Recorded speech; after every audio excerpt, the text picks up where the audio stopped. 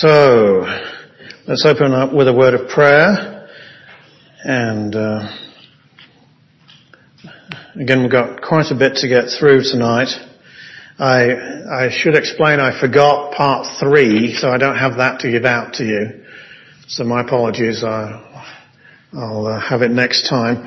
Next week, we've got graduations. So obviously we have to skip next week. I don't think my wife would be very happy if I was here.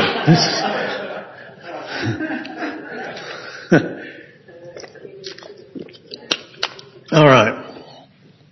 Father in heaven, I pray, dear Lord, that you would bless us tonight with clear thinking, with a biblical approach, with just help to understand all of the material that we're going to go through, to ponder it, to see how it applies, and to reflect on it. I pray, Father, for clarity for me and for wisdom for us all. Bless any that may be late, Lord. I pray that you keep them safe on their way here. And just pray that you would be glorified and exalted. In Jesus' name, amen. Last week, I did quite a lot of work on psychiatric drugs. I prefer to call them psychotropic drugs because they are mind-altering. They do affect the frontal lobes of your brain. And all of these, whether we're talking about the prescription drugs, all kinds of prescription drugs, antidepressants and the painkillers, the powerful ones, they all have about the same effects. They all kind of numb the frontal lobes and produce all kinds of changes within the body as the body tries to cope or deal with this strong alien drug that's come from outside, messing up the chemistry inside, you see. And illegal hard drugs do the same thing. In fact, evidently, there's hardly any difference between some of the very strong painkillers like oxycodone and so on and heroin. Very, very little difference between the two things. And somebody on the drugs task force, and you guys know, told me that. Which means that, I think I said this last time, it means that people who have been put on painkillers, strong painkillers, for a valid reason, once they can't get those painkillers anymore, they find themselves hooked or they've still got the pain. Well, where do they get the help they need? They go often to heroin. Many heroin addicts were formerly on prescription drugs. And so we ought to kind of think about these stronger pain-killing drugs and the antidepressants too as kind of gateway drugs to the illegal hard drugs. We often don't think of them in that way, but they are that, do have that effect. And understandably, I think, as well. In fact, I was talking to somebody this morning at church who is on these strong painkillers, the oxycodones, and she said, I should be taking 3 a day, but I'm only taking 1 a day because I don't want to get hooked. And that's very wise.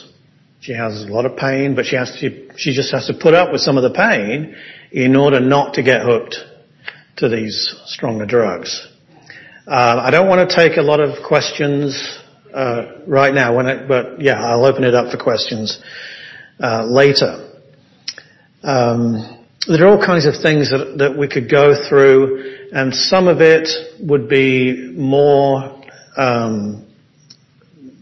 apropos than other things as far as what would be helpful to know in a counseling situation. If you were talking to somebody and they were on these strong prescription drugs, they were on Baxter or Luvox or I can't think of them all, Xanax and Prozac and, there's a whole bunch of them, or the painkillers, then it's important to know that and to know just a little bit about how powerful these drugs are.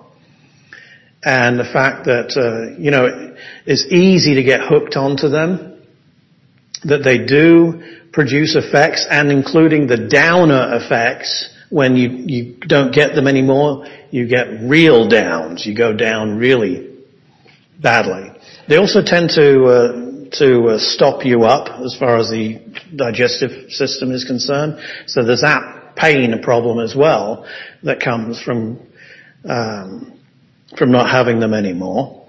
All kinds of issues, side issues that people who take these things and get hooked on them have to deal with, or it causes pain.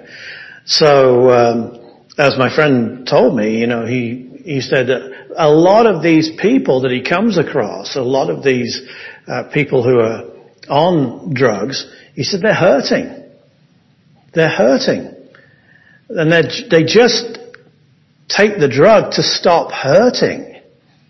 And if they have more money, then they can take more of the drug to get the high. So it's a terrible existence, for a lot of these people that get hooked to it. Coming off them is very difficult, and you certainly shouldn't come off them without medical supervision.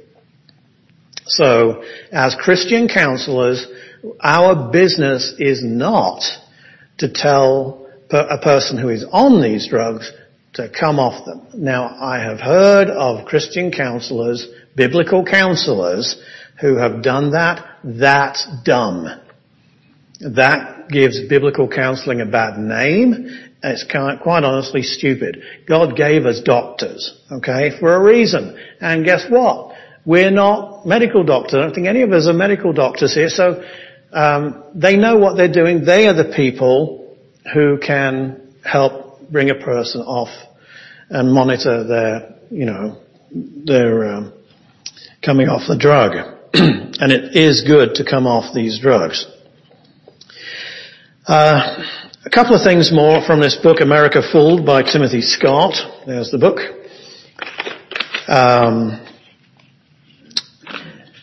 I spoke a little bit about chemical imbalance, the myth of chemical imbalance last week. Most people think, including many psychologists, that the problem with a person who needs to have these drugs, say they're depressed and so on, is the chemical imbalance. You've all heard it. But it's nonsense. It's nonsense. There's no proof. There is proof for chemical imbalance once these powerful drugs have been introduced to the system. Why? Because they stop certain processes, the body, producing certain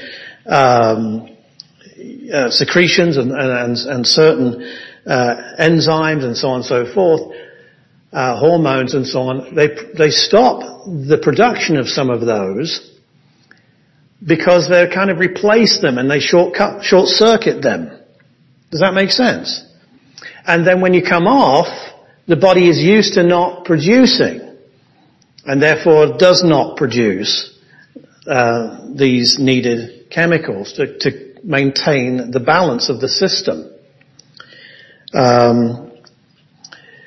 are all kinds of I don't want to go into using all of the different tags and labels here because they are kind of, you won't remember them and they're hard to remember and it's not really that important. All you need to know is that the idea of a chemical imbalance is not true. But on pages 58 and 59 of his book America Fooled, Scott asks this question, is it possible to measure serotonin and dopamine levels or not? And so I'm going to read this little thing to you. It's about 2 pages. But since he knows what he's saying and I don't, I want to use his language. So please just allow me to do this. Just listen. What you are about to learn is not understood by as many as 1 in 100 physicians in private practice or 1 in 100 practicing psychiatrists.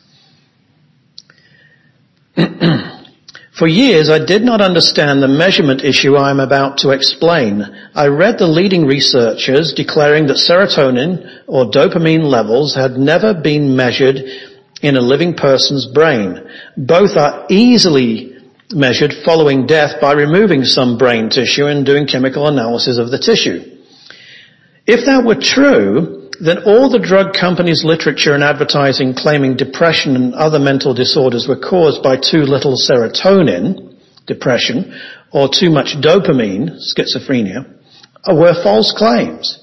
Yet I had read hundreds of articles which reported changes in neurotransmitter levels relative to various events. And he gives you the findings on earlier on in the book. These articles all seem to say that those who claimed neurotransmitter levels could not be measured were simply ignorant. But these were research giants. How could they be ignorant of the hundreds of studies I was reading? You see the dilemma. I tried to reconcile the two positions but could find nothing that did so. Not even books and articles on neurotransmitters or PET, SPECT, MRI, or fMRI imaging. The frustration was real when I finally decided there was only one option left. I had to prepare a letter which carefully described the apparent contradiction, quoting the authorities on both sides, and send the letter by email to about 30 of the world's leading authorities, those publishing research most closely related to my question. Approximately half the letters went out with the subject line being, quote, "Question from an ignorant psychology professor," end quote. I was, but I was determined not to stay ignorant. Many of those publishing neurotransmitter research using positron emission tomography, PET, or other imaging technique research frankly admitted they did not know the answer, which was a surprise. But some were very gracious and referred me to others whom they believed might know. Others had no difficulty explaining. Here is what I learned. 1. Relative levels of dopamine can be measured in the living brain. Thus, we can measure whether dopamine levels increase or decrease when a cigarette is smoked, a person is frightened, or a favorite food is smelled compared to a baseline established for that person hours earlier. However, we cannot measure an absolute level of dopamine in the brain of any living person. Only brain tissue analysis following death can determine absolute levels of dopamine. And he also says acetylcholine, whatever that is. 2. Serotonin measurements in the brain are even more problematic than dopamine measurements. Whereas PET imaging and single photon emission computed tomography, SPECT, imaging are used for relative dopamine measurement, cerebral spinal fluid taps are used to measure serotonin. 3. Chemical analysis of brain tissue following death allows us to compare serotonin levels in depressed and non-depressed subjects and dopamine in schizophrenic and non-schizophrenic subjects. Those studies find that depressed individuals may have high or low serotonin levels, and schizophrenics may have high or low dopamine levels. 4. Animal studies, where the animals can be put to death immediately before or after sleep, or just before or after eating, find that eating, sleeping, and other normal activities, as well as stress-inducing events, can raise or lower serotonin levels. It appears likely that anything we do, eat a large lunch, take a brisk walk, get upset, become bored, have an interesting conversation, anything we do will affect our constantly changing brain chemistry. 5. Indirect measurements of neurotransmitters are made in many ways, measuring synthetic enzymes, metabolic enzymes, and receptors. But even these indirect measurements have serious limitations. The most serious of these is that readings are susceptible to common drugs such as caffeine and nicotine, and that the brain is regularly exposed to radioactivity, having dental x-rays or taking an airline flight. The bottom line is this. Despite the comments in psychology textbooks, explanations in the literature of non-profit mental health organizations funded by drug companies, and what most doctors and the public have come to believe, the, quote, chemical imbalance causes mental problems, end quote, philosophy is marketing, not science. Denmark's leading researcher in this field put it to me like this in 2005. Quote, today we cannot quantify the absolute amount of any neurotransmitter in the living brain, but research will probably eventually succeed in doing it if enough time and money is invested in the project, end quote. He then sarcastically added, it would probably require that perhaps 5% of the United States military budget be put into brain scanning research. So I know that's fairly detailed, but I hope that you can see that he had his assumptions as a trained psychiatrist, and once he probed and asked all of these so-called experts, they would often say, well, we don't know, but maybe this person knows. And so when he collected all of the data and sifted through it, basically you can't measure these chemical imbalances because dopamine and serotonin keep going up and down in just living beings. So it's a myth. Do you see? It's a myth. And to me, that means that it's probably well worth talking to a person about their thought life or their moral life if they have these problems. For example, in depression, which I know very well, a person's thought life, really, as a man thinks in his heart, so is he. Remember, Christ said. If we have a biblical outlook of love towards God first and then others, putting ourselves further down the list, then obviously we're not going to be thinking, woe is me, oh poor me, all the time. We're not going to put ourselves at the center of the interpretation of reality. That's what many of us do anyway. And if you're depressed, you tend to do that all the time. Okay? You tend to use yourself as a gauge to measure how you're down here, okay? And you use yourself as a gauge to measure everybody else up here, living their life more fully than you are. Do you see? That's bad thinking. I mean, you've got to change your thinking. You've got to change your values. You've got to change where your treasure is. Here's Jesus, and in the Sermon on the Mount, he says, where your, do you want to finish it off? Treasure is, that is where your heart will be also. Yes, you nearly got it there. So I'm going to give you another chance in a minute. Okay. It's Matthew 6:21. Where your treasure is, that is where your heart will be. So let's make sure that we don't have idols in our life. Let's make sure that we're treasuring the things that matter. Do you see? Because Paul in Colossians chapter 3 and verse 1 says, set your affections, your mind, set your affections on things above, not on things on the earth. Okay? So if you're setting your values, your goals, your affections on things above, where God is, where Christ is at the right hand of God, where your rewards are, where your citizenship is, all of these wonderful things which are true of you in Jesus Christ, you've got to make sure that the person that you're counseling, that they're doing that too. And if they're not doing that, and they're almost certainly not doing that, They might say they are, but they almost certainly are not doing that. Then you've got to show them how, first of all, how they're not doing it, and secondly, how to do it. Okay? And you may, in order to get them from A to B, you may have to get them to deal with sins that are stopping them from getting there.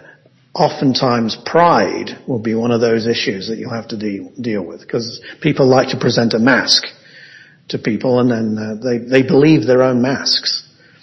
Or as one person said to me, he is, he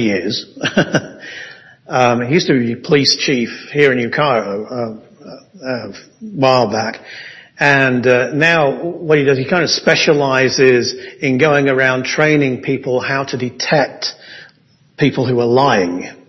Okay, just micro inflections in their body language and so on, and how to interrogate people. Okay, so he's an interrogation expert.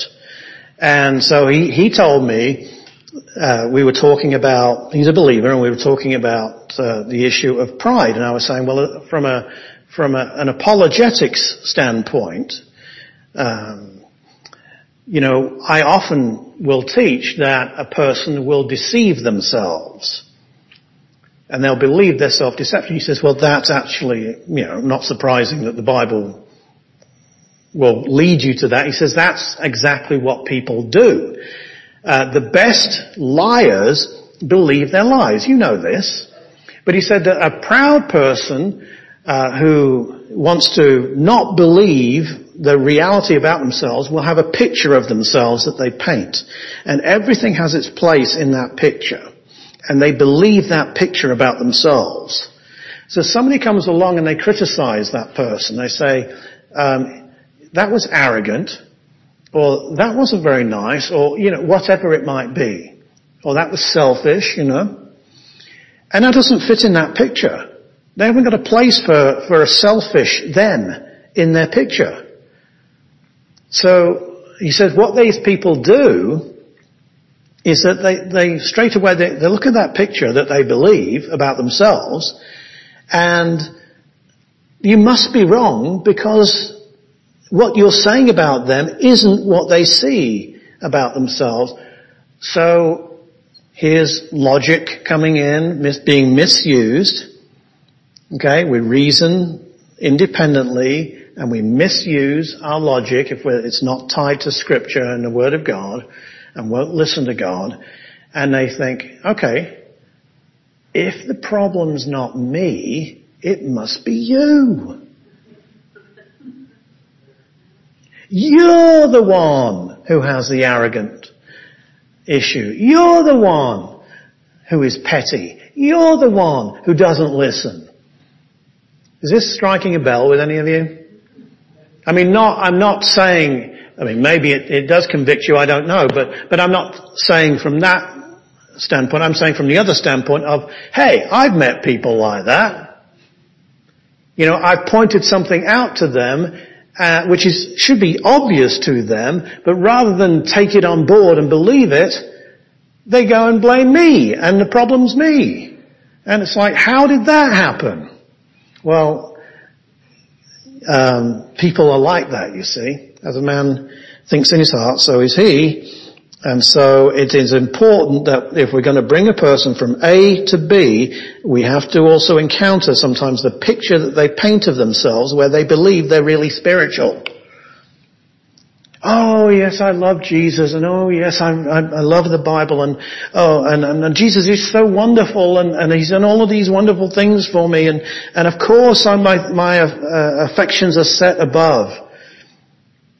They'll tell you all of that, and you've got to ferret it out. That actually, no, you're talking about yourself, you're talking about things down here all the time. You seem to be full of this world and the things of this world, actually, listening to you.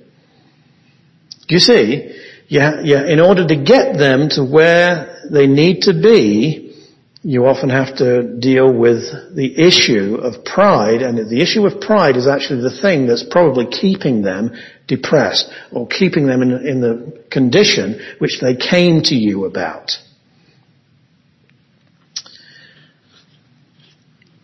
So, I've got another little bit here. This is later on in the book, page 281 and 284. Page 281, he has a little text box here that has some textbook quotes that students learn about antipsychotic drugs. Okay, so I'll just quote some of these that he picked out. Quote, after the widespread introduction of antipsychotic drugs, starting in about 1955, the number of residents in state and county mental hospitals declined steeply, end quote. Quote, thanks to clozapine, Daphne Moss went from hating the sunshine in the morning to loving it.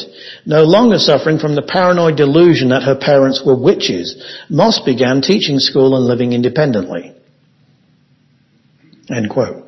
Quote, drugs have shortened hospital stays and have greatly improved the chances that people will recover from major psychological disorders.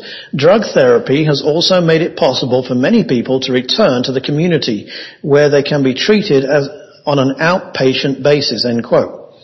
And then finally, where schizophrenia and major mood disorders are concerned, drugs will undoubtedly remain the primary mode of treatment, end quote. That's an interesting one. I'll say that one again. Where schizophrenia or major mood disorders, okay, bipolar, for example, are concerned, drugs will undoubtedly remain the primary mode of treatment. So if somebody goes to see a psychologist and they get diagnosed with bipolar or something like that, then they'll often get referred to a psychiatrist, and the psychiatrist will what? Almost certainly put them on drugs, because that is the primary mode of treatment. And you run into this all the time if you are a biblical counselor. It's like, I went to see a psychologist, and yes, I was referred, and yes, I'm on this drug. Powerful drug. And it's like, oh my, you see? Now you can still deal with them and reason with them. Don't think that you can't when they're on this drug. But you've got to also shift the emphasis where they can take responsibility for their thinking and for their behavior. I said also that not only was it a person's thinking, but it's also a person's morality is very key. And why is that? Well, because character is all important, you see. I mean, it used to be thought that character counted, and it really does. Not every sort of character, from Britain it's like the stiff upper lip, don't complain, just get on with life. That's not, there's a dispassionate relationship and so on. That's not good. That's not biblical. But at the same time, there's a truth there. It got twisted, but there's a truth there. Morality is extremely important because, look, if a person does something that is against their conscience and they thought it was immoral, let's say that they begin smoking a cigarette. Okay, I remember I was 13 when I started smoking a cigarette. So I remember the first cigarette that I took, I felt that it was bad. I shouldn't be doing this. Okay? But I lit up because I thought it was, the cool thing to do. Well, I was sinning against my conscience when I did that. And as I continued to smoke, because it was a thing to do and so on, I didn't have a conscience about it anymore. Do you see? So I couldn't be called back morally to that first pang of conscience because I'd sinned against my conscience. And it takes, therefore, what I've spoken of before, a kind of a dealing with the will to get you back on track. You have to will against your sinful inclination. Do you see? Now, I don't mean, when I say the will, I should have qualified this a few weeks ago. I don't mean it's willpower. I don't mean willpower, okay? I mean that your will understands what is right, understands what is true, understands what God says, and wants to do what God says, because God says it, and because they know it's wise, and because they know it's true, and they know it's helpful, they know it's a movement towards the light and away from the darkness. So it's not just willpower. If it's willpower, then are you depending on God? No, you see. And faith is not necessary when you're not depending on God. Faith is the thing that you have to depend on God. It's what links you to God. That's what faith is. So yes, the will has to be trained to do that. And of course, the more that you do that, the easier it becomes. Anyway, to move on here, he will go through the answer to all of these little textbook quotes and say that actually this has not been proved to be true at all. And there are problems with it. He gives all kinds of facts and figures, particularly about the drug Thorazine in mental hospitals from 1955 and onwards, to show that there are no real differences. That this idea that patients and so on, are put back into the public once they've been diagnosed with these drugs is not really true, but that there are other issues that are involved.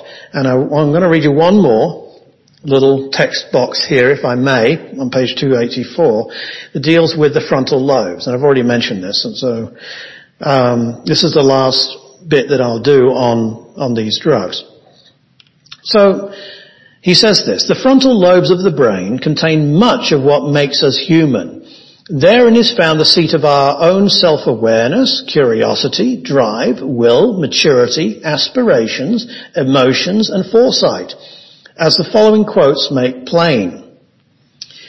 And again, I'll just give you a couple of these quotes. As human beings have the largest and most fully developed frontal lobes of all animals, these are considered the organ of civilization, or the seat of abstract intelligence. The frontal lobes are also important to insight, one of the primary capacities that separate us from the apes. Next quote: there is no question that the area of the brain that contributes to your sense of self more than any other is the frontal lobe.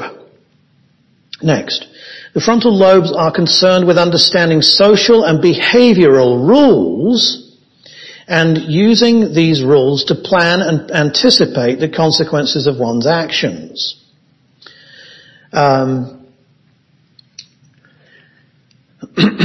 Again, the chap that I was talking to you about, who's on the drug force in the police, he said that don't get the idea that these drugs they make a person crazy.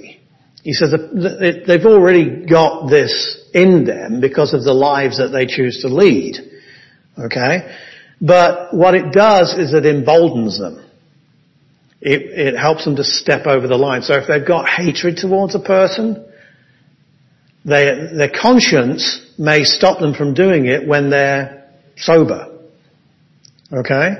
But if they've had a drink or if they take these drugs, then that, because it numbs the frontal lobes and it numbs these perceptive apparatus and so on, then they don't have so much of a problem doing it. Just think about this.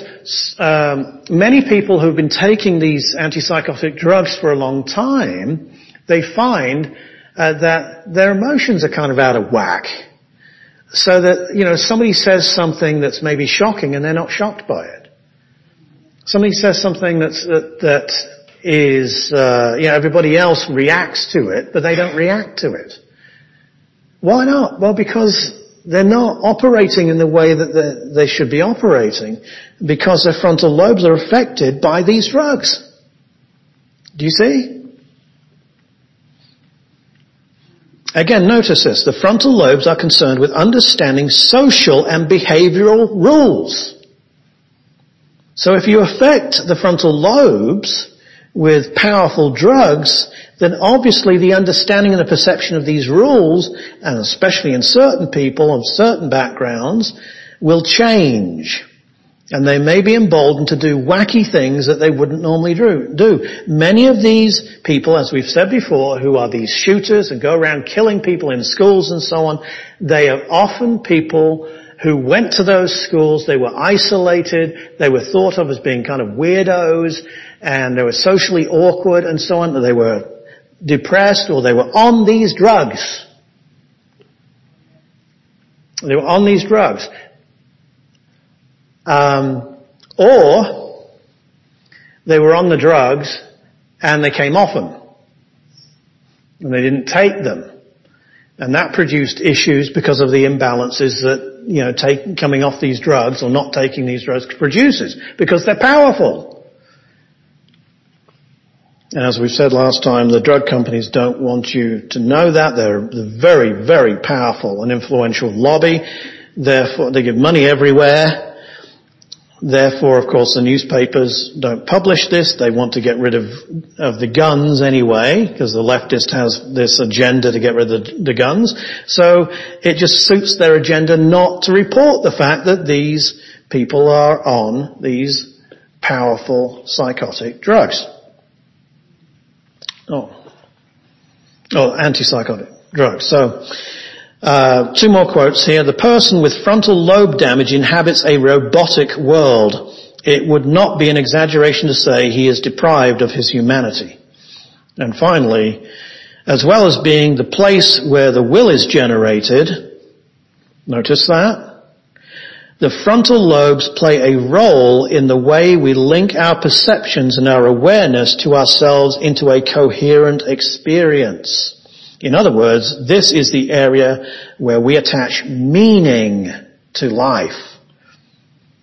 So if that is affected by these drugs, then obviously our understanding of the meaning of life is affected. Especially if we've been taught evolution in schools, and that we're not important, that we're just really only as important as a snail or a slug or a tree. So do you see that the information that the world feeds people, and Christians are affected by some of this stuff too, of course, that you've got to kind of know about this stuff. You've got to listen for this stuff and see how they may be impacted. So any questions or anything on this before we move on to another subject? Yes? Yeah, the question is about Ritalin. They give it to children a lot of times that are hyperactive. And sometimes they say it works. What would be your suggestion on Ritalin? Yeah, Ritalin is... well, here's the thing. I am not saying that these drugs are not helpful for some people. Okay? I'm not saying that. I haven't said that. What I am saying is that they are terribly overprescribed. Why? Well, I read it to you. Because what is being claimed for these drugs is not based on scientific research, but is based on marketing. These drug companies, which are basically like the big food companies, I mean, they own the watchdogs too. How weird it was to come to America. Okay? How weird it was to come to America. Full stop.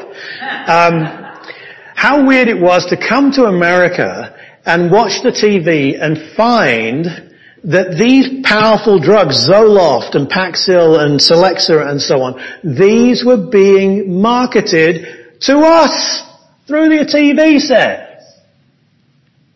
You can't get them unless you go to a physician. But what are the drug companies doing? They're getting customers who will then go to the doctors and say, I want this drug. And then they're marketing to the doctors with all of this nonsense. Okay, about chemical imbalances and dopamine levels and so on, serotonin levels.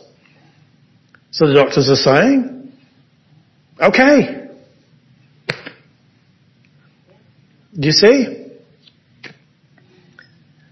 Why? Because it's a very powerful lobby. Okay? That's why you don't hear about the effects of these drugs on these shooters.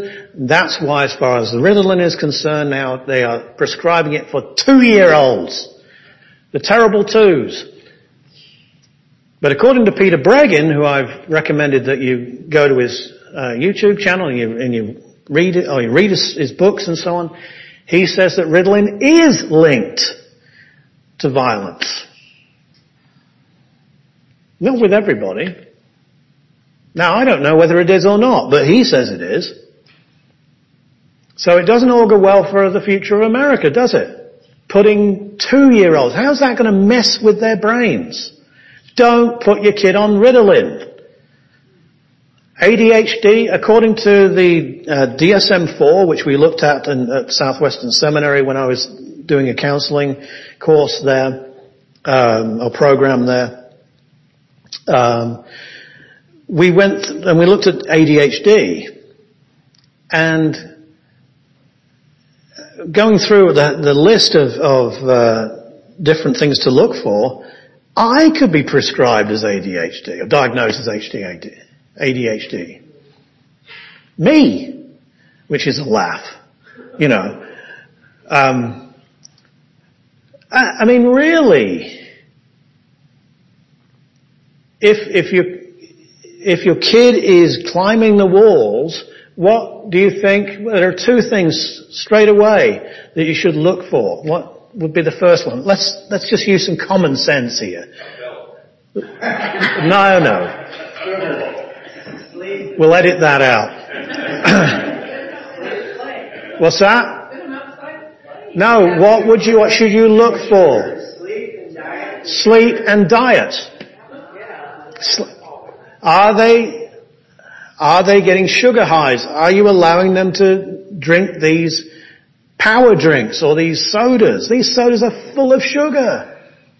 When you go to the doctor, you see that chart on there with the drinks and so on, don't you? You see? And these Cokes have huge amounts of sugar in them. You give them to a kid, yeah, they're going to have a sugar high. Yeah, they're going to be climbing the walls. Or if you have them playing video games or watching TV all the time, and then you send them to bed at 9:30 at night, 10 o'clock at night, or whatever. Of course they're going to be climbing the walls. You've missed their sleep time. Common sense very often will, do it for you. Not a powerful drug like Ritalin. So maybe occasionally it might be okay for certain kids, but I think it's scary that all of these kids are on Ritalin. It really is. Alright. Some kids, by the way, they do have an attention deficit. So what? I mean, if you want to call it attention deficit, they have a problem focusing or attending.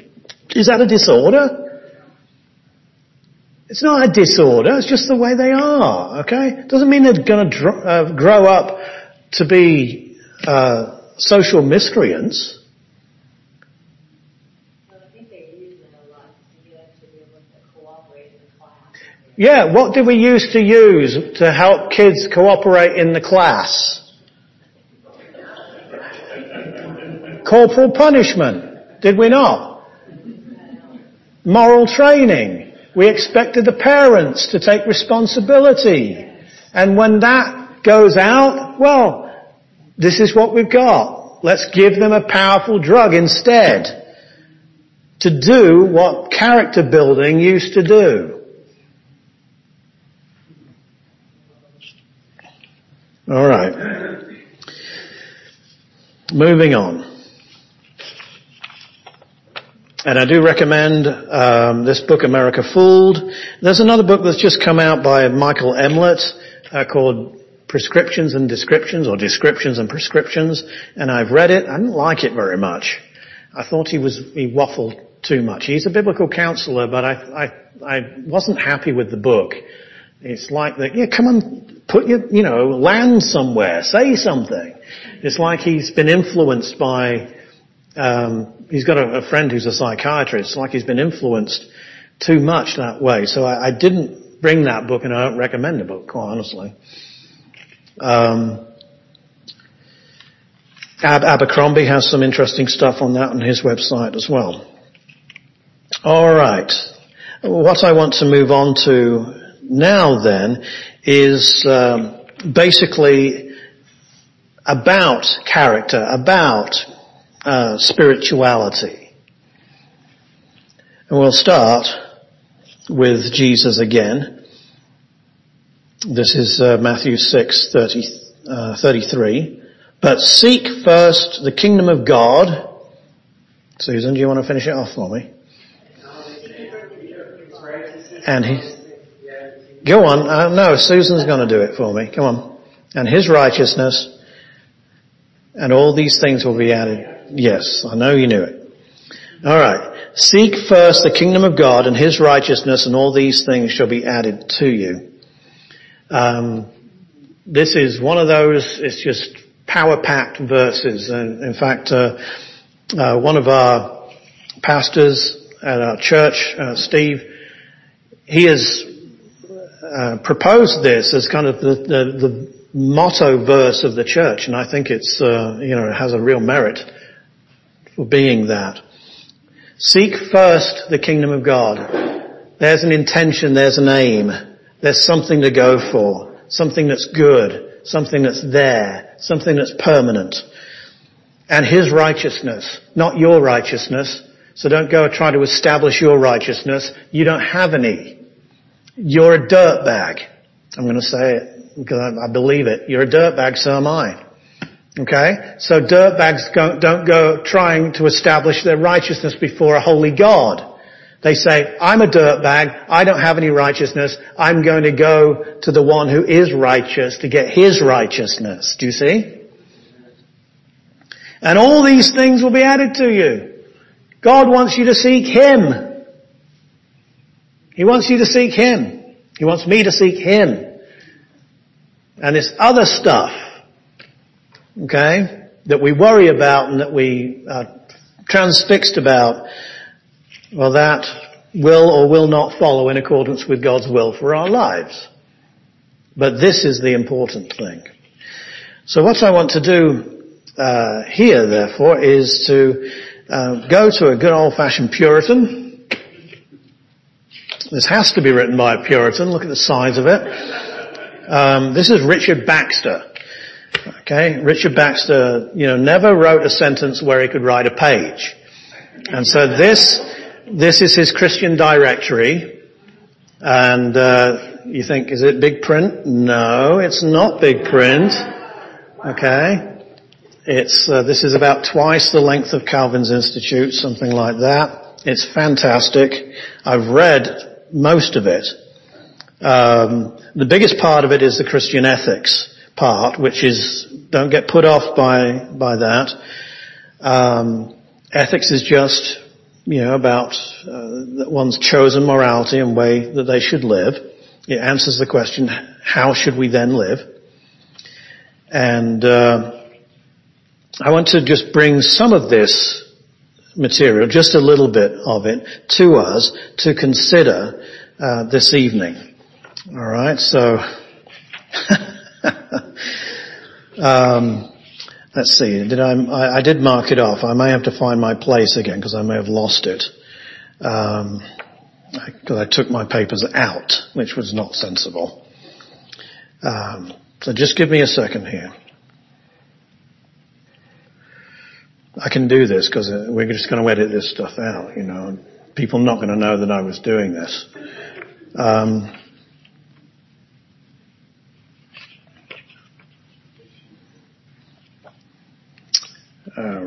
we are. here or hereabouts. And marked it up specially. Oh, here we are. Oh, sorry, a Christian directory. A Christian directory. Okay, here we go. So here are a few things. I'm not going to obviously read, all of this, and it is Old English, but I'm going to pick out some parts of what he says this.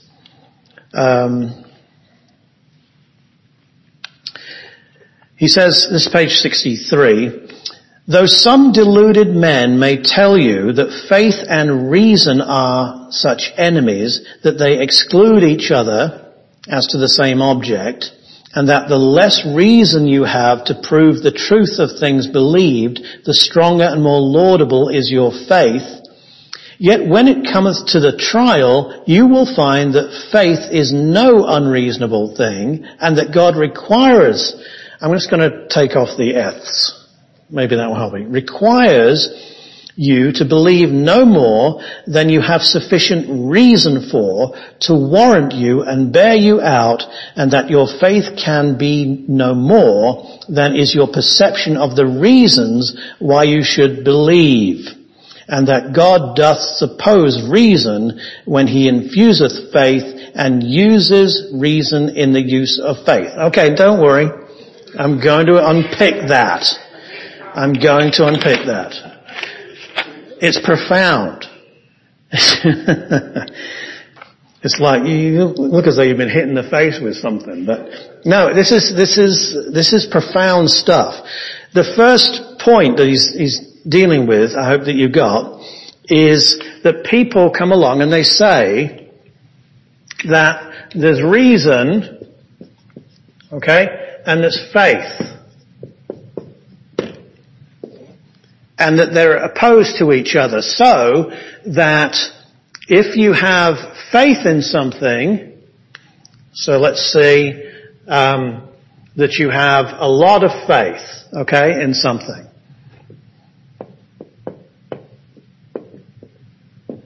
If you have a lot of belief in something, the correspondence with reason is that you have little reason. You're not using your rational faculties. So this is the old way of thinking that faith replaces reason. Because if you were reasonable, you wouldn't need faith. And that's very often the way that things are presented in the world. Yes? This faith-reason dichotomy. And so this is what he's dealing with here. He says that some people would say that these are enemies, that they exclude each other, and that the less reason you have to prove the truth, the less reason, then what? What's he going to say? The more faith. Do you see? So when you've got a lot of faith in something, God, the Bible, and so on, then you're not using your reason. But then he goes on and talks about the fact that, when things are okay, it might seem that way. But then he says this, yet when it comes to the trial, when it comes to difficulty, you will find that faith is no unreasonable thing. It is faith that's going to right the ship. It's faith that's going to give you the perspective that you didn't have. It's faith that's going to allow you to see what you didn't see before. Do you see? And faith is also going to guide your reason of what to do. Does that make sense? Now in my apologetics class, my real apologetics class, not the apologetics and worldview class. I don't know if I did this in that class. But in my apologetics class, I spent time talking about the fact that you must have faith going before your reason. Because your faith in God will be a true north for your reason to spot and to follow. If you put reason before your faith, can you see what you're doing? What are you? What have I said is our default position? Independence. So you're being independent, okay? And your faith is following you. Do you see? So you think I've got weak faith. Yeah, you do. Because faith is not out front guiding you. Now, it's not. You can have faith in the wrong thing, yes? The wrong God. You can have faith in the wrong book. But if you've got faith in God through the Scriptures, you have faith in the truth. Sanctify them by your word. Your word is, by your truth. Your word is truth. John 17:17. And so, the Word of God, believed, is the thing that rights your mind, enables you to see, enables you to understand, gets rid of the clutter and the confusion, helps you to see over what you couldn't see past. Or, if you can't see past it, at least you know that God can. And so you rest in God. So very helpful and practical advice. And so he says, God requires you to believe no more than you have sufficient reason for, than what you have warrant for. When you have warrant for something, it means that you can back it up. I'm going to go there. I'm going to do this.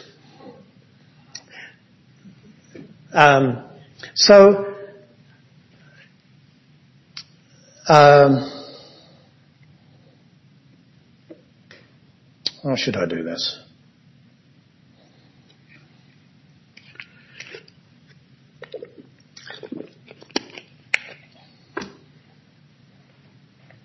I use blue, I think.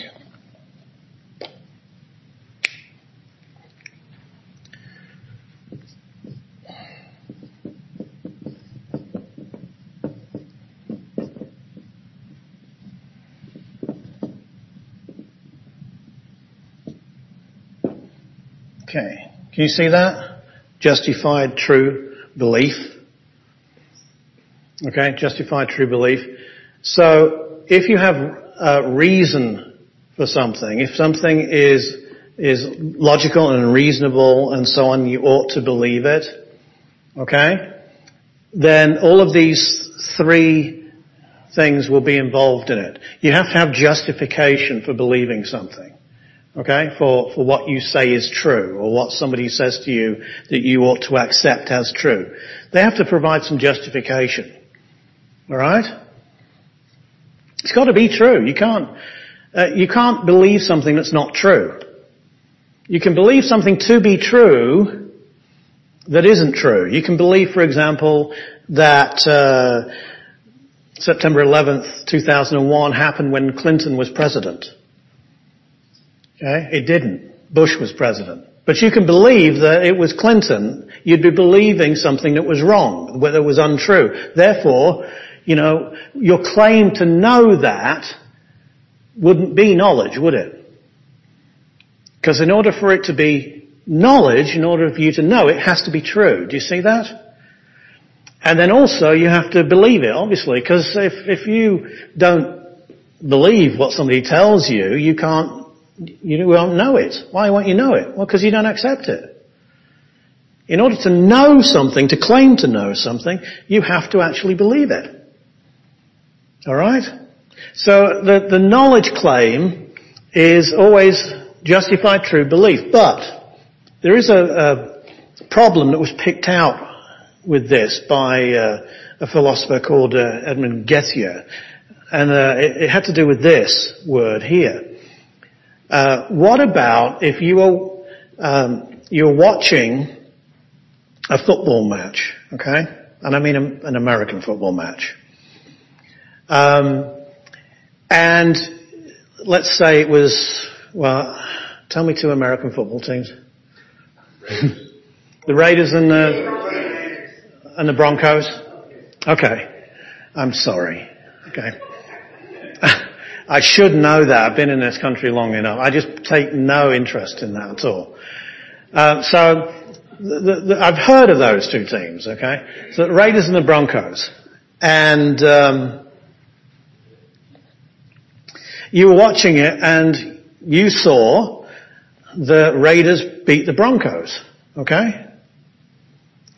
So you thought you had justification for your true belief that the Raiders beat the Broncos. Little did you know that actually they screened the wrong game. They weren't screening you a live game, they were screening you a game that happened maybe a month back. Okay? So you were there and you believed and thought you were justified in your belief and in your knowledge. Well, your knowledge was wrong. And as a matter of fact, the live game that was going on, the Broncos beat the Raiders. Okay? So, what Gettier said, this is called the Gettier problem if you want to know, but what he suggests is that you want something stronger than justification. You want something that has warrant for it. And what he meant by the warrant is that this thing, all of the circumstances had to come together to be the actual circumstances that you, in all other states of affairs, can accept as being true and therefore knowledge. In other words, that there was nothing underhand or nothing there to deceive you at all. Okay? What you saw was true at the right time. At the time you saw it, you have warrant for it. Okay? You actually did see the live game. Yeah?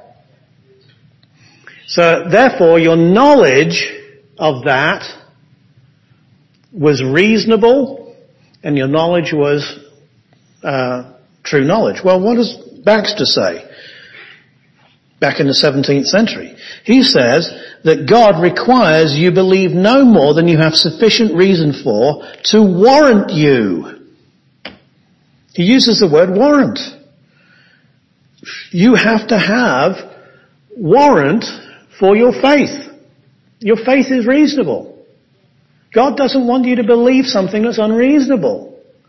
But He does want you to believe what He says because it's reasonable to believe what He says. You have warrant to believe Him because He's God. You're His creature. You also have warrant to believe Him, and this is not an apologetics course, but you have no warrant to believe Him, to cut to the chase, okay? Because when you do believe Him, you find actually, that's true. That's right. Now I see what I didn't see before. And you say, well, why did you go off onto apologetics? Because truth is one. That's why. Truth is one. So he continues here.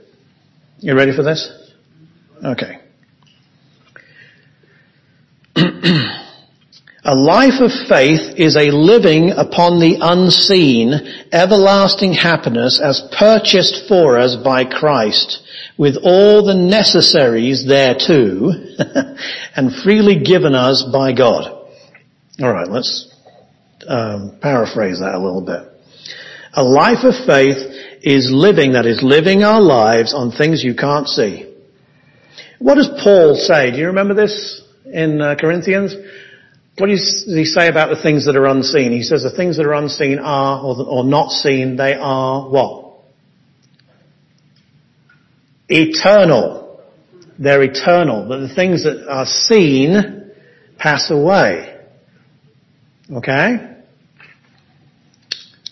So Baxter says it's better to fix on those things that you can't see, but that faith tells you ought to believe, and it's reasonable to believe, because your everlasting happiness, which is eternal and yet unseen, because it's future, has been purchased for you by Christ. And Christ, the one who says, Old King James, verily, verily, truly, truly, amen, amen. He that believes in me, and all the rest of it, yes? He wants you to believe. You're supposed to believe.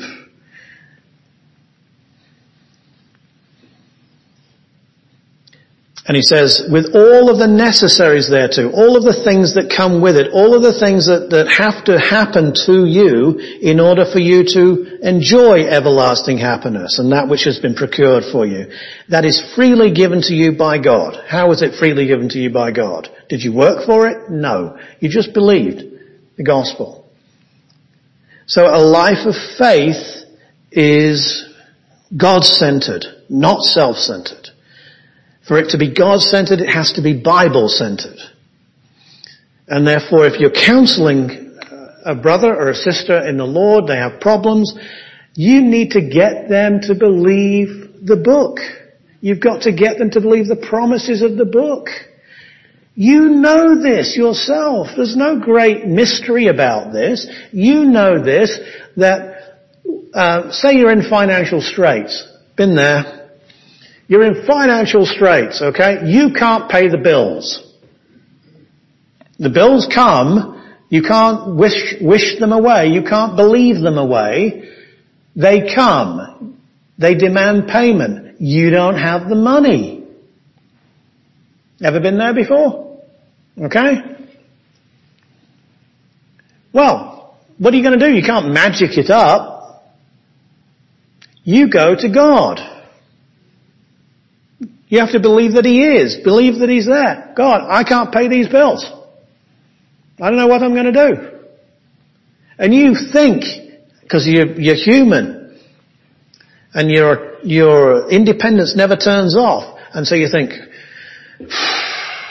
all right, well, God, I guess you can do it this way, this way, this way, this way, or this way. All right, maybe there's a friend who can, you can get to pop by, Maybe maybe I can win something. Or maybe there's a relative who'll die conveniently, and leave me something. Yeah, maybe, we try all of these different ways. But God's not restricted to those ways. He's not restricted to the way we can figure it out for Him. He doesn't expect us to do that. He just expects us to believe Him and to rely on Him. And, you know that this, God comes through. He comes through. Some of you know the story that I like to tell of the fact that in Texas, I was dismissed from my position and as a college teacher. Seminary teacher, in an unrighteous way. It was not rightly done. It was not fairly done. I was not guilty of what I was accused of, and was cleared by other people who vouched for me at that final meeting. But the president said, "Well, I can fire you anyway." So he did. I actually put him in power, which was a painful thing. But anyway, I was dismissed. So here's Gina. She finds out that she is pregnant with our fourth the very week that I'm fired. I'm driving home, call her. I said, guess what? And I've just been fired. She was actually all right with it because of all of the hassle that had come before that. And so I was thinking that, okay, well, I'm in the right here, okay? I've not done anything wrong here, so I'm in the right, okay? This person who came in, he came in a kind of with subterfuge. He was claimed to be a team player. I invested trust in him, which was misplaced. He didn't turn out to be a team player. He turned out to be a control freak. Okay, once he'd been given the power. And, well, he wasn't a totally bad guy, but he just, was a control freak. So,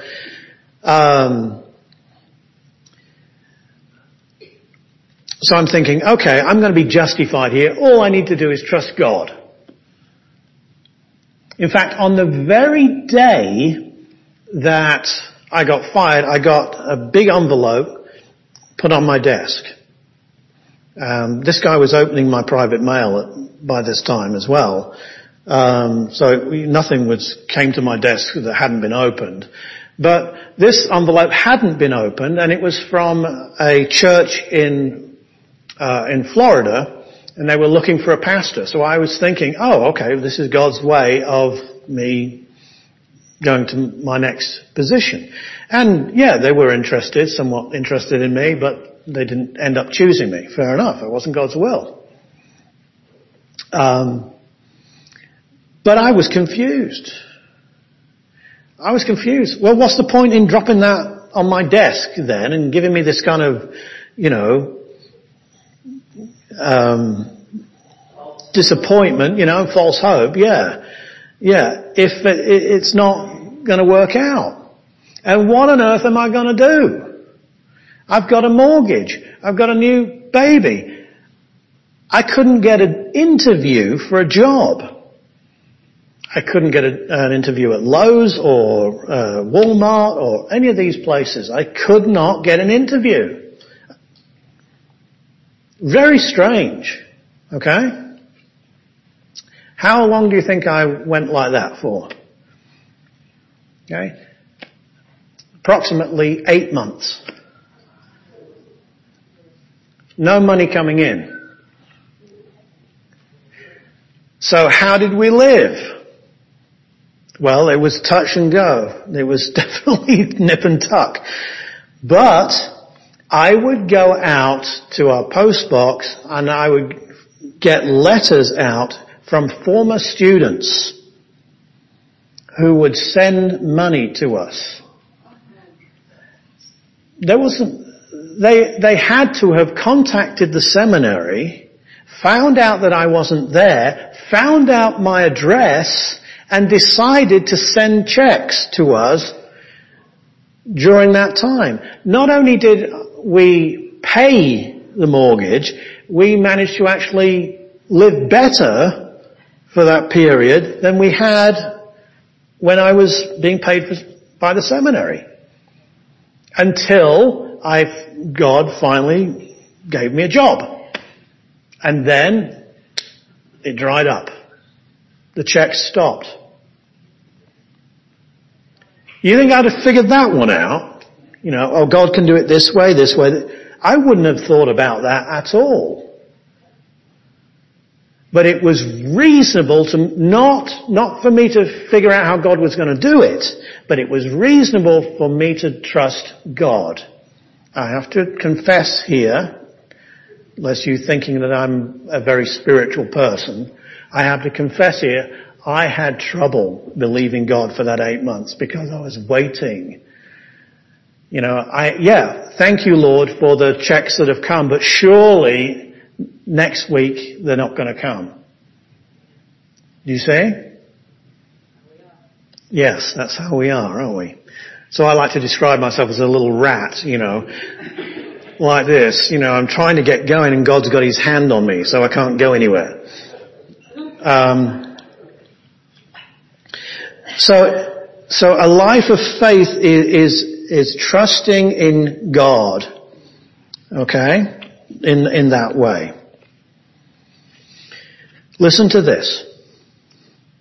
Knowledge and faith are the eye of the new creature, and love is the heart. There is no more spiritual wisdom than there is faith.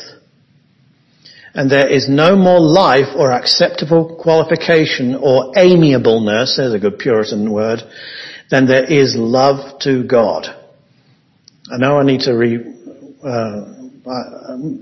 I don't know if I should reword that because it's really so good. But I want you to listen to it. Maybe we can unpack it a bit.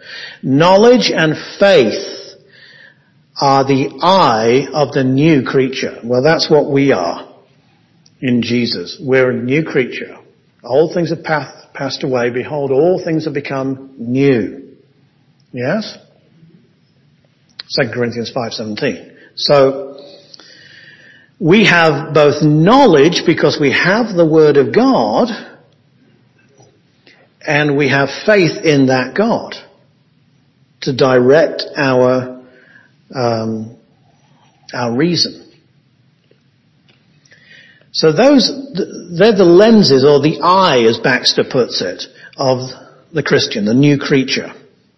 The unsaved person doesn't have recourse to those things. Love is the heart. Okay? So the eyes come from knowledge and faith. Love is the heart. There is no more spiritual wisdom, and we want spiritual wisdom, do we not? Than there is faith. So you want spiritual wisdom from God? Trust God. Engage. Taste and see that the Lord is good. Don't believe just anything, but prove all things. Hold fast that which is good. We are to have a reasonable faith. But faith guides reason. And there is no more life or acceptable qualification or amiableness, congeniality to something, than there is love to God. In other words, the life that God has promised us, the life of joy, the life of spiritual maturity, it runs along the tracks of our love to God. So this morning, I was preaching on that passage in Philippians chapter 1, where Paul, he's confined to a prison cell, but he's not downcast. Even though there are certain people who are preaching Christ out of envy and rivalry, supposing to add to his bonds. But he says, you know what? Christ is preached, whether in pretense or sincerely. He says, it doesn't matter. Christ is preached and now I'm going to rejoice. How can he do that? Because of this. Because of his love to God. He knows that in that prison cell, he's exactly where God wants him to be. Because he sees with the eyes of faith. And therefore he knows that he's where God wants him to be. One more for tonight, and then we'll, I've got a passage in Mark that I want to go to.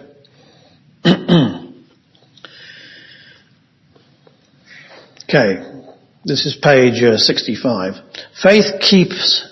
I'm going to try and get rid of the S, okay?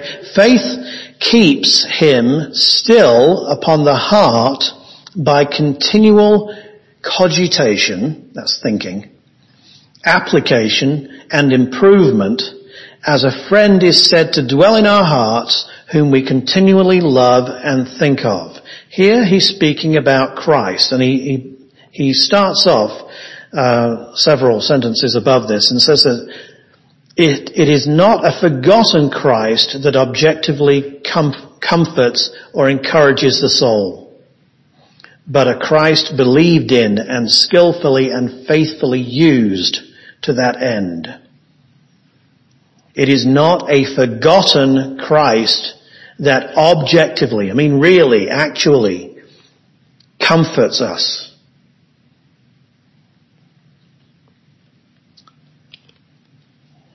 But a Christ believed in. And so upon that, speaking here about Christ, he says faith keeps him still upon the heart. Who? Christ. Okay? For me to live is Christ. To die is gain. Faith keeps him upon the heart continually. By continually thinking. By continually applying the truths of Christ. For example, when you're hard up for cash, go to the Sermon on the Mount. Okay? Because Jesus here will tell you, okay, that you are to trust in him. Where is it? Don't care for anything, 6:25. Don't worry about your life, what you'll eat, what you'll drink, how you'll clothe your body and so on. Look at the birds of the air. They neither sow nor reap nor gather into barns. Yet your heavenly Father feeds them. Are you not of more value than they? Can't pay the bills. Don't worry. The birds don't worry about paying the bills. Well, they have bills to pay, but God knows you have bills to pay. So don't worry about it. That's faith. Faith, that's an application of what Christ says, do you see? To your circumstances. So as a friend is said to dwell in our hearts, somebody who's a bosom pal, as they used to say, somebody who's very, very close to us, whom we continually love and think of. That's the way Christ should be to us.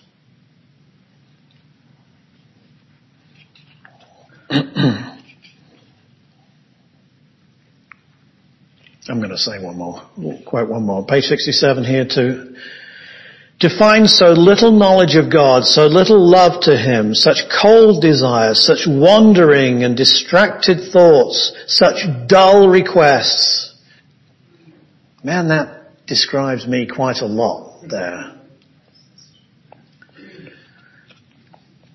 It is hard to have lively and thankful apprehensions of God's acceptance of such defective, lame meditations or prayers, but we are apt to think that he will abhor both them and us, and that he can take no pleasure in them, yea, that it is as good not to pray at all. Here faith has full relief in Christ. Two things it can say from him to encourage the fearful soul. One, that our acceptance with the Father is through the merits of his Son, and he is worthy, though we are unworthy. If we have but the worthiness of faith and repentance and sincere desire, Christ has the worthiness of perfect holiness and obedience for us. And a bit further down, 2, that all the infirmities of our souls and services are forgiven us through Christ. He has undertaken to answer for them all and to justify us from all such accusations. That's beautiful stuff, and it's true. Okay? Why read the Puritans? Because you don't find that nonsense, you don't find this stuff, this gold, in the nonsense of the modern books. That's why. Mark chapter 7, I believe.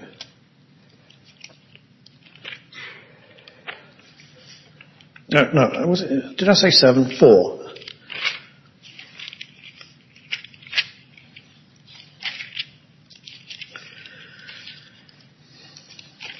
Mark chapter 4.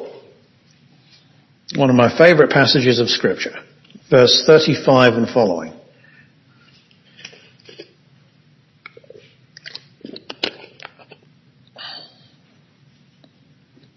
On the same day, verse 35, when evening had come, he said to them, let us cross over to the other side. Okay, let's just, we're talking about reason and faith here, to close off, okay? And that faith has got to guide reason. This is what we need in our own lives, and this is what we tell somebody who we're counselling. We've got to get them to believe God. and to engage their faith and let their logic, their reasoning go behind their faith. So faith is the light. Faith is the guide, the pilot.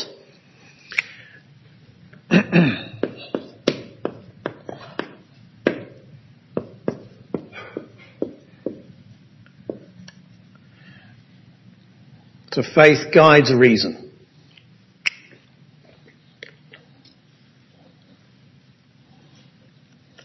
Let us cross over to the other side. All right. So Jesus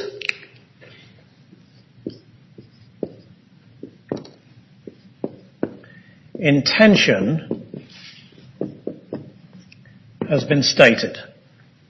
All right? Now when they had left the multitude, they took him along in the boat as he was, and other little boats were also with him, and a great windstorm arose. All right, so number 2 is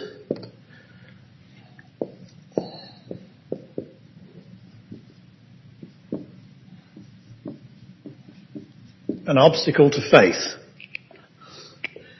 In this case, it's a squall, it's a storm at sea. The waves beat into the boat so that it was already filling. That kind of storm, that kind of obstacle. But he was in the stern, asleep on a pillow. You ever thought, God, you seem to be asleep. While I'm suffering, you don't seem to be doing anything. Okay? So 3, it appears God, we'll just be blunt about it, doesn't care.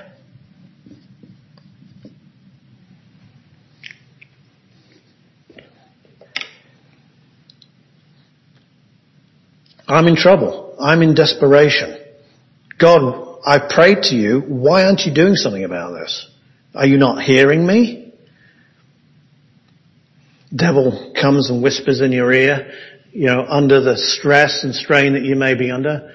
Well, maybe, all this stuff that's in this book about God, maybe he's just not like that.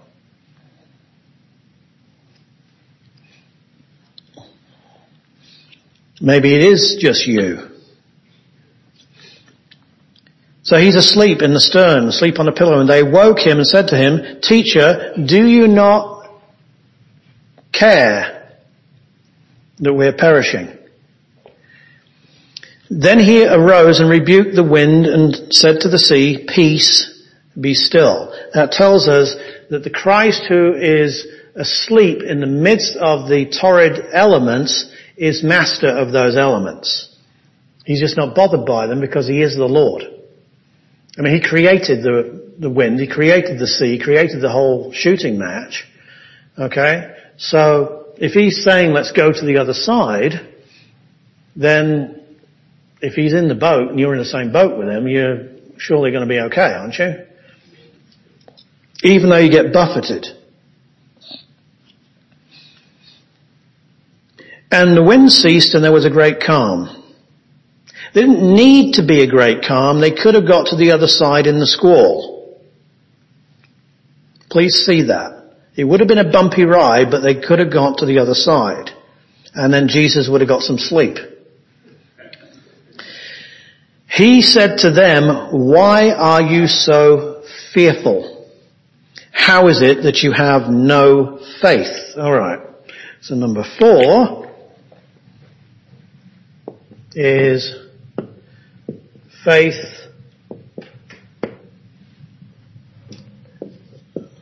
found wanting. Now, maybe I shouldn't put it that way, but what I mean is that their faith is tested and it's weak or it's not there. Why are you fearful? How is it you have no faith? Let's turn that around. If you had faith, you wouldn't be correct. Now, who are these people? They're what? 12. Yeah, but what's the occupation of some of these guys? They're fishermen. So they know this sea, don't they? They know about these squalls. So isn't it perfectly reasonable, using their autonomous human reason, their independent reason, they know they're in peril. There's a reason for them to be fearful. No, there isn't. No, there isn't, because Jesus is in the boat. Okay? And they feared exceedingly and said to one another, who can this be, and even the wind and the sea obey him? Jesus is awoken, he rebukes the wind and the waves, and then he rebukes the disciples for their lack of faith. Okay, what's the lesson? Well, faith in Jesus that's where faith needs to be focused. If faith was on him, they wouldn't be fearing the elements. Outside circumstances can mute faith or test faith and maybe cause it to weaken and lose its focus. Classic example is Peter, isn't it? Okay, just tell me to come out of the boat, Lord, and I'll walk to you and I'll be fine, come on. So he comes out, starts walking, he's walking on the water, he's doing a great job there. It's Jesus that's holding him up, but then as he's walking on the water is catching his attention because it's water, it's rising up and it's doing what water does, and he's starting to look at this and thinking, hey, underneath me is just water. The laws of physics tell me I shouldn't be walking on this stuff, I should be sinking. And so he starts to sink. And Jesus lifts him out. Third, not to have trust in Jesus, get this, is unreasonable. Do you see? It's unreasonable not to trust Jesus. It's unreasonable not to trust God. If your reason is guiding you not to trust God, that's because your reason is not being guided by your faith. And so you're all a tiz because you have no true north. You have no anchor. It's just you. And the circumstances are too big for you. So 4 is simply this. Faith guides reason. Or to put it in a more Puritan way, reason is a servant of faith. Okay? Reason is a servant of faith. Now, folks, as we close tonight, if you can counsel somebody, if you can talk to somebody and get them to that place, you will see that nearly all of their issues, all of their problems, all of that can be done for them will be achieved. Honestly. Now, if they have depression, chronic, bad depression, they have learned certain ways of thinking that they will have to train and put effort in to make their faith go in front and to follow what God says and just trust. Okay? Knowing that it's reasonable to trust, even though they don't have all of the answers, even though they fear for a relapse or something might happen and so on. They nonetheless engage their will to believe, to trust God, because it's reasonable to trust God. It's unreasonable not to trust God. So they do that.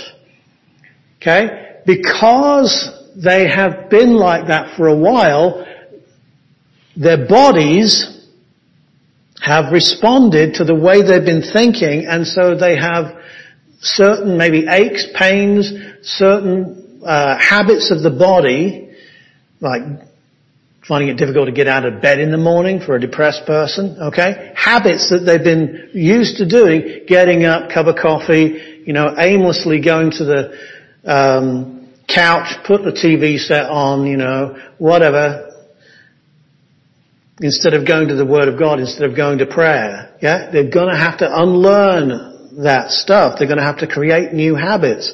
Their faith is going to guide a new way of thinking. Do you see? But they will come out of it because their faith will guide them out of that and start to give them different mental furniture than they had before they started trusting Jesus. Yeah? That is biblical counseling in a nutshell. It is in a nutshell. All right, there's a lot more to it than that, but that's basically what we're trying to do. And that's what we're supposed to do with ourselves too, isn't it?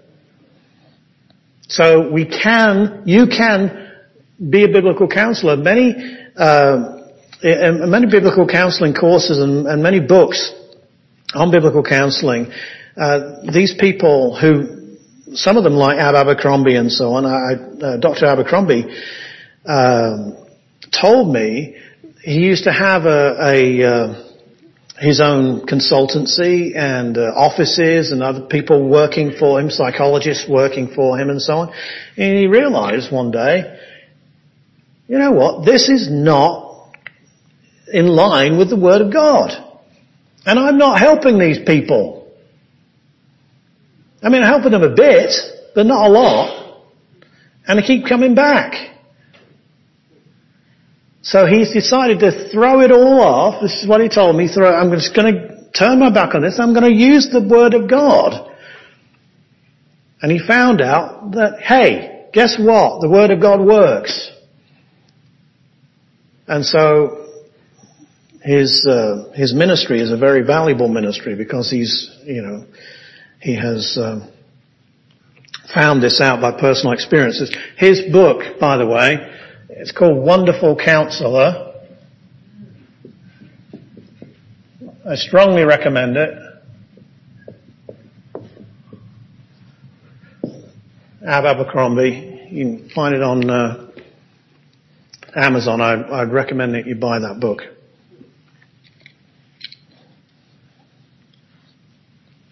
All right. Any questions? I'll put it. Yeah. Like Abercrombie and Fitch, as was.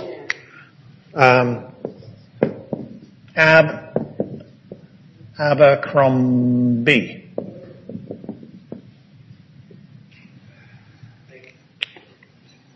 Excellent ministry.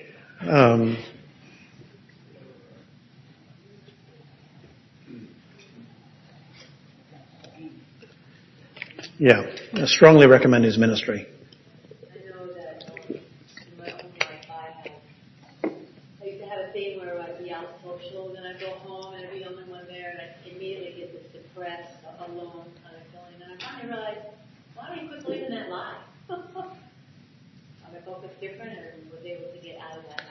Yes.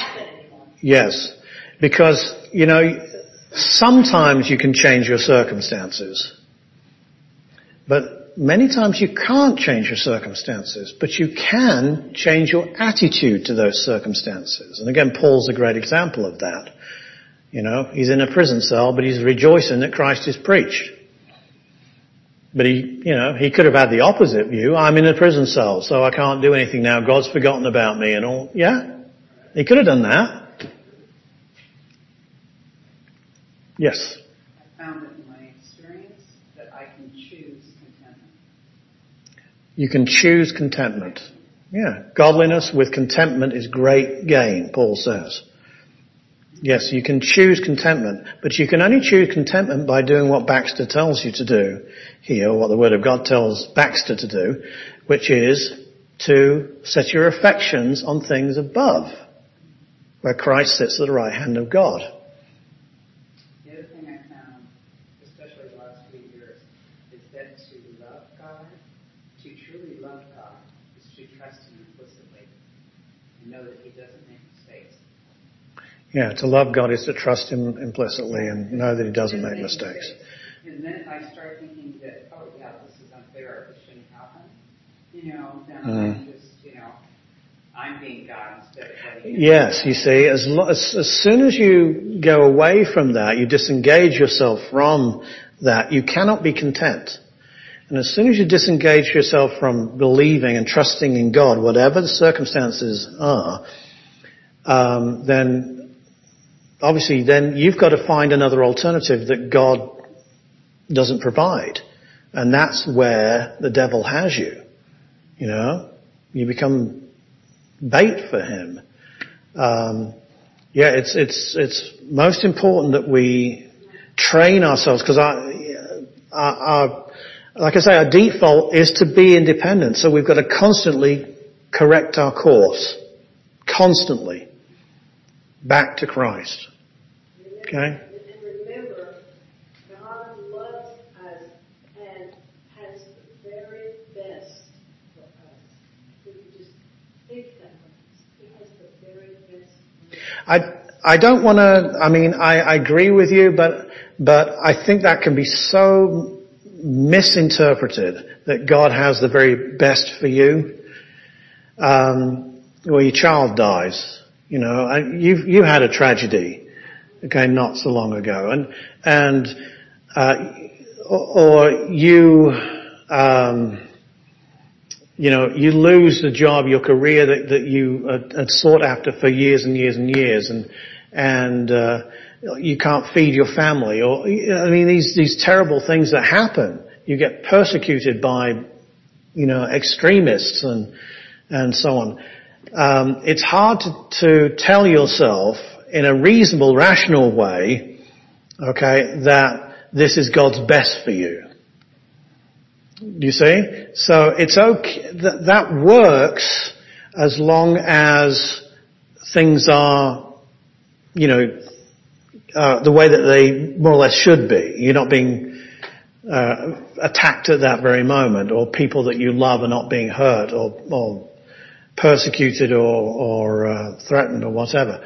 But there is a great truth to what you said as well, which is, I'd like to put it this way if I may, and you can disagree with me, of course, that where you're at is where God has you, and that's where God wants you, and that's where you should want to be. That is why okay? I have to be very careful that I'm not insulting, because then I'm insulting everything. So complaining has to be really... Yes. Yeah, do all things... Because He is all-knowing. Yes. Yeah, so Philippians 2, verse 13 says, work out your own salvation with fear and trembling, for it's God that works in you both to will and do of His own good pleasure. And then the next verse says, do all things without murmuring and disputings. Yeah. Okay? Because God can't work in you, okay, both to will and do of His good pleasure if you're murmuring and disputing Him all the time. Do you see? Yes. Who am I to say that what God is doing in my life is not fair, or it's not good? Yeah, that's Job learned that lesson, Job learned that lesson, That was my husband's favorite book, believe it or not. Was it? Yeah, Tim's favorite book. Well, Tim,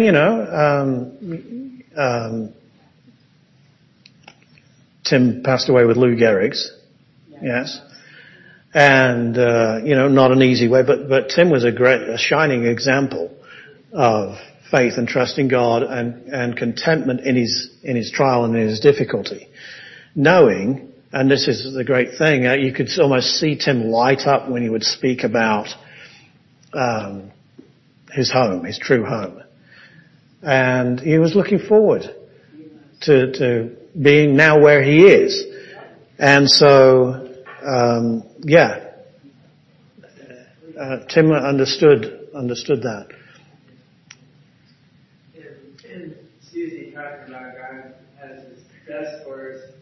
We have Jesus now, Father and Holy Spirit. How much better? Yeah, let me say something else about that. because it is important, and there's a great truth in what Susie says there, that God has his best for us. It is very easy to think, well, if this is God's best, when I'm really struggling and hurting, okay, then I'd hate to see what his worst was.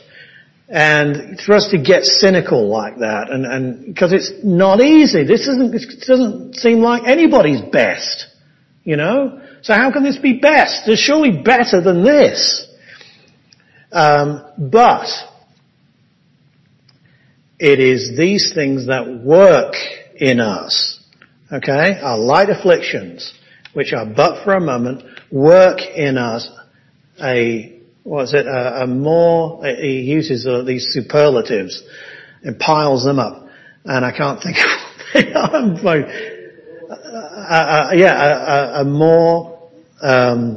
I can't think of it. Weight of glory, anyway. A more sure weight of glory. Okay?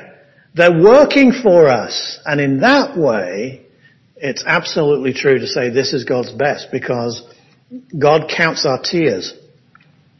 God knows us. The end of Psalm 40. I'm poor and needy, yet the Lord thinks upon me. Do you see? And then, so in that case, that is true. Okay, one more, and then we'll have to wrap it up. This poster, we are constantly being conformed in the image of Christ. And the trial that he takes us through, we may not like. But to get through those trials, look back and to say, thank you, God. It's a process of growing in the faith that you possess in order to go through those. That may be difficult at the time, but later on it will become a blessing of knowing God took care of you at that time in a special way that you could not accept at the time you were going through it. Yes. That is becoming closer and closer into total confirmation and transformation in Christ. Yes. And I think that's the hope that we have, the hope and future that we have in the truth that he's given to us, but we don't always understand that, Paul.